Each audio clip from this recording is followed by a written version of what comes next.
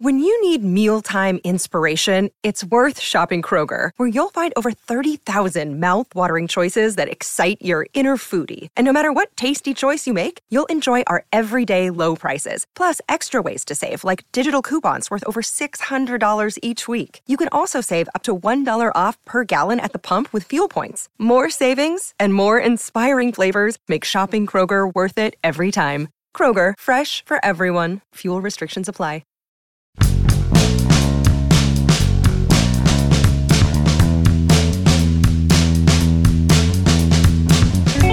Anyone remember when Major League Baseball's launch angle craze began? Anyone remember which team ended up dead last in home runs that summer? Good morning to you. Good Friday morning. I'm Dejan Kovacevic of DK Pittsburgh Sports. This is Daily Shot of Pirates. It comes your way bright and early every weekday if you're into hockey and or football. I also offer daily shots of Penguins and Steelers where you found this. Hope you'll check those out as well. The shift, for anyone who doesn't follow baseball universally all that closely, will be gone after the current playoffs. It's not the only thing that's going to be gone. There's going to be a pitch clock. There's going to be no more runners starting out at second base in extra innings. It's going to be a sea change for the game. Even though it's been tested for years in the minors, and everyone would like to think that they have a grip on what's going to happen, they really don't. Because baseball played at the top level is the only way to determine or test how baseball can be affected at the top level. Bigger bases, I left that one out. And that's a big one right there. It'll now be just a squeak easier to reach first base. It'll now be just a squeak easier to steal second.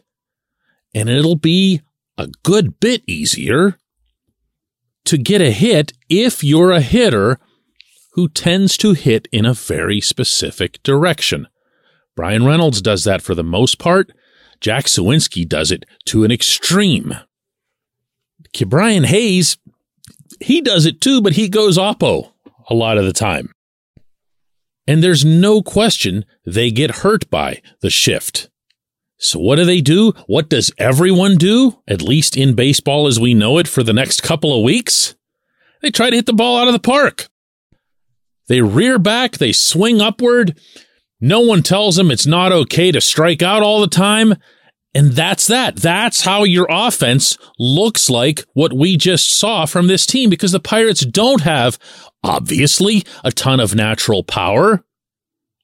So when they're told to go up there and swing for the moon, that's going to be the result. And it's going to be the worst offense that any of us has ever seen in this city. But now that the pendulum is going to swing the other way, and violently so, what are they going to do to adjust to it? Are they going to be late again like they were to the last seismic change in baseball? This portion of Daily Shot of Pirates is brought to you by our friends at North Shore Tavern. That's directly across Federal Street from PNC Park. It's home of Steak on a Stone, an eating experience, underscoring the word experience. The steak is brought to you partially cooked on an 800-degree stone, and you do the rest. It's a ton of fun, it's a great meal, and it's a baseball atmosphere like no other in Pittsburgh. North Shore Tavern, right across Federal Street from PNC Park. Launch angle. This was a handful of years ago. Don't ask me exactly which one, but the whole sport went nuts over it. And everybody was swinging for the fences except one team. And it's not just that the Pirates couldn't hit home runs, they weren't trying to. And because they weren't particularly good at the other stuff either, they got left in the dust by everybody. And it wasn't until a full year later that Neil Huntington, Kyle Stark, and his crew finally went along with the trend. Others, of course, were ahead of the trend or sparked the trend. I have a feeling, and I hope I'm wrong, okay? I don't want to get preemptively fired up about something that has yet to occur. But I have a feeling that the same thing is going to happen here. Now, it's generally speaking not super fair to read into anybody's words when they're trying to protect a company approach or plan or whatever. So I'm not going to go overboard with Ben Cherington addressing the imminent banning of the shift a couple of weeks ago by just saying, I think the answer is probably yes, that it will change something about how we select or train players. I can't tell you today what that's going to be, though. At the risk of overinterpreting, you can mean that one of two ways. One is that he's not going to tell us because he'd rather keep it to himself. Or two, he wants to see more evidence. Maybe that's grapefruit ball. Maybe that's, a month or two into the season. But I'd really hope that the approach is a lot more ambitious than that. I've been talking about this intermittently for a handful of months now, ever since it became clear that everyone was complaining about the shift and the impact on the game. But for anyone who's missed those, wouldn't it be wonderful if the Pirates were the team that was at the forefront? If they said, listen, we understand where this is going. We feel that it's going to get there sooner rather than later, and we'd prefer to be ahead of the curve. So instead of going and getting, a bunch of launch angle guys, especially when you consider the positional needs that they have, meaning a big-time first baseman and at least a stopgap catcher, that you could say, hey, we're going to do this a little bit differently.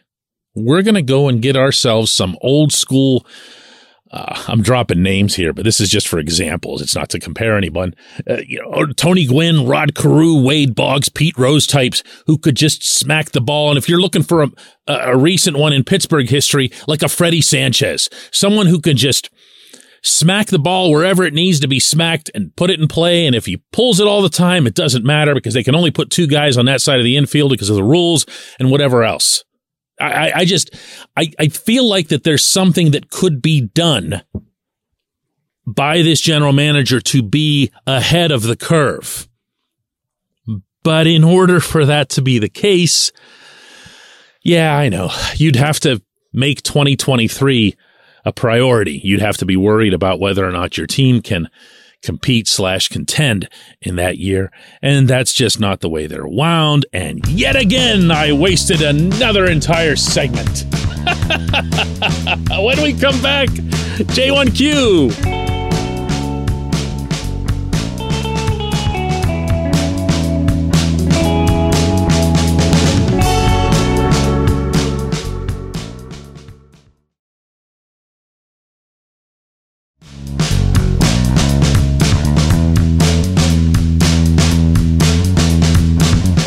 J1Q comes from Paul Sapienza, who says, DK, here's a simple one. Would Bob Nutting be so hands-off if the Pirates were losing money?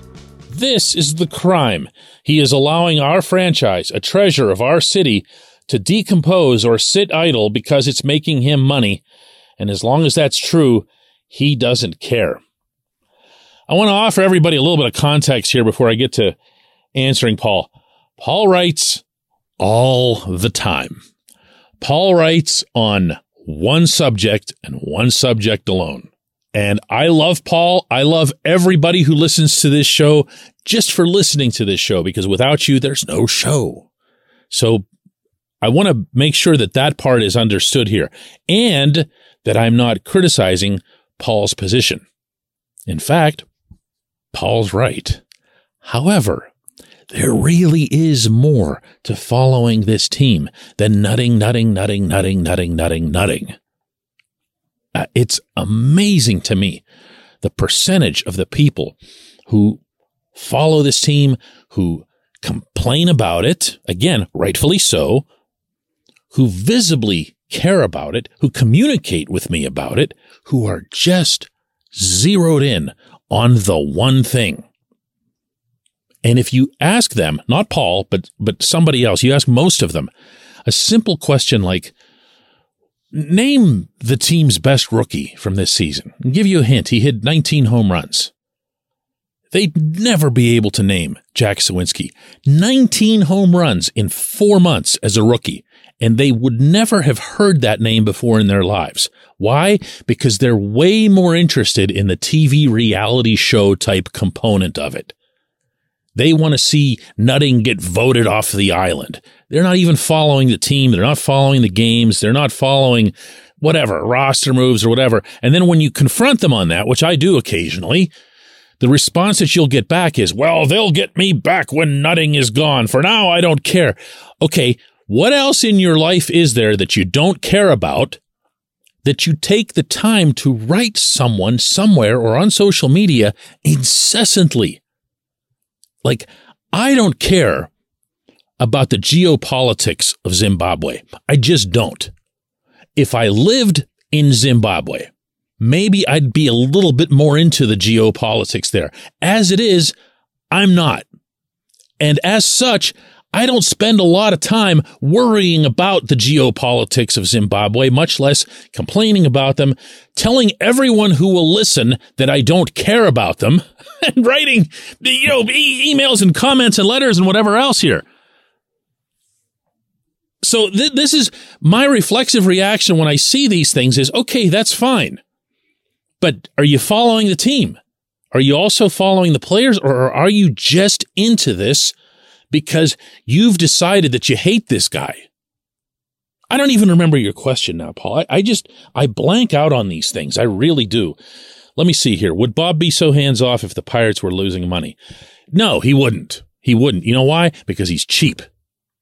And he prioritizes not losing money / making money. There's no new ground to be broken on this subject. There's no gotcha. There's no whatever. These are all well-known things that I was going to say nobody can do anything about, but someone can.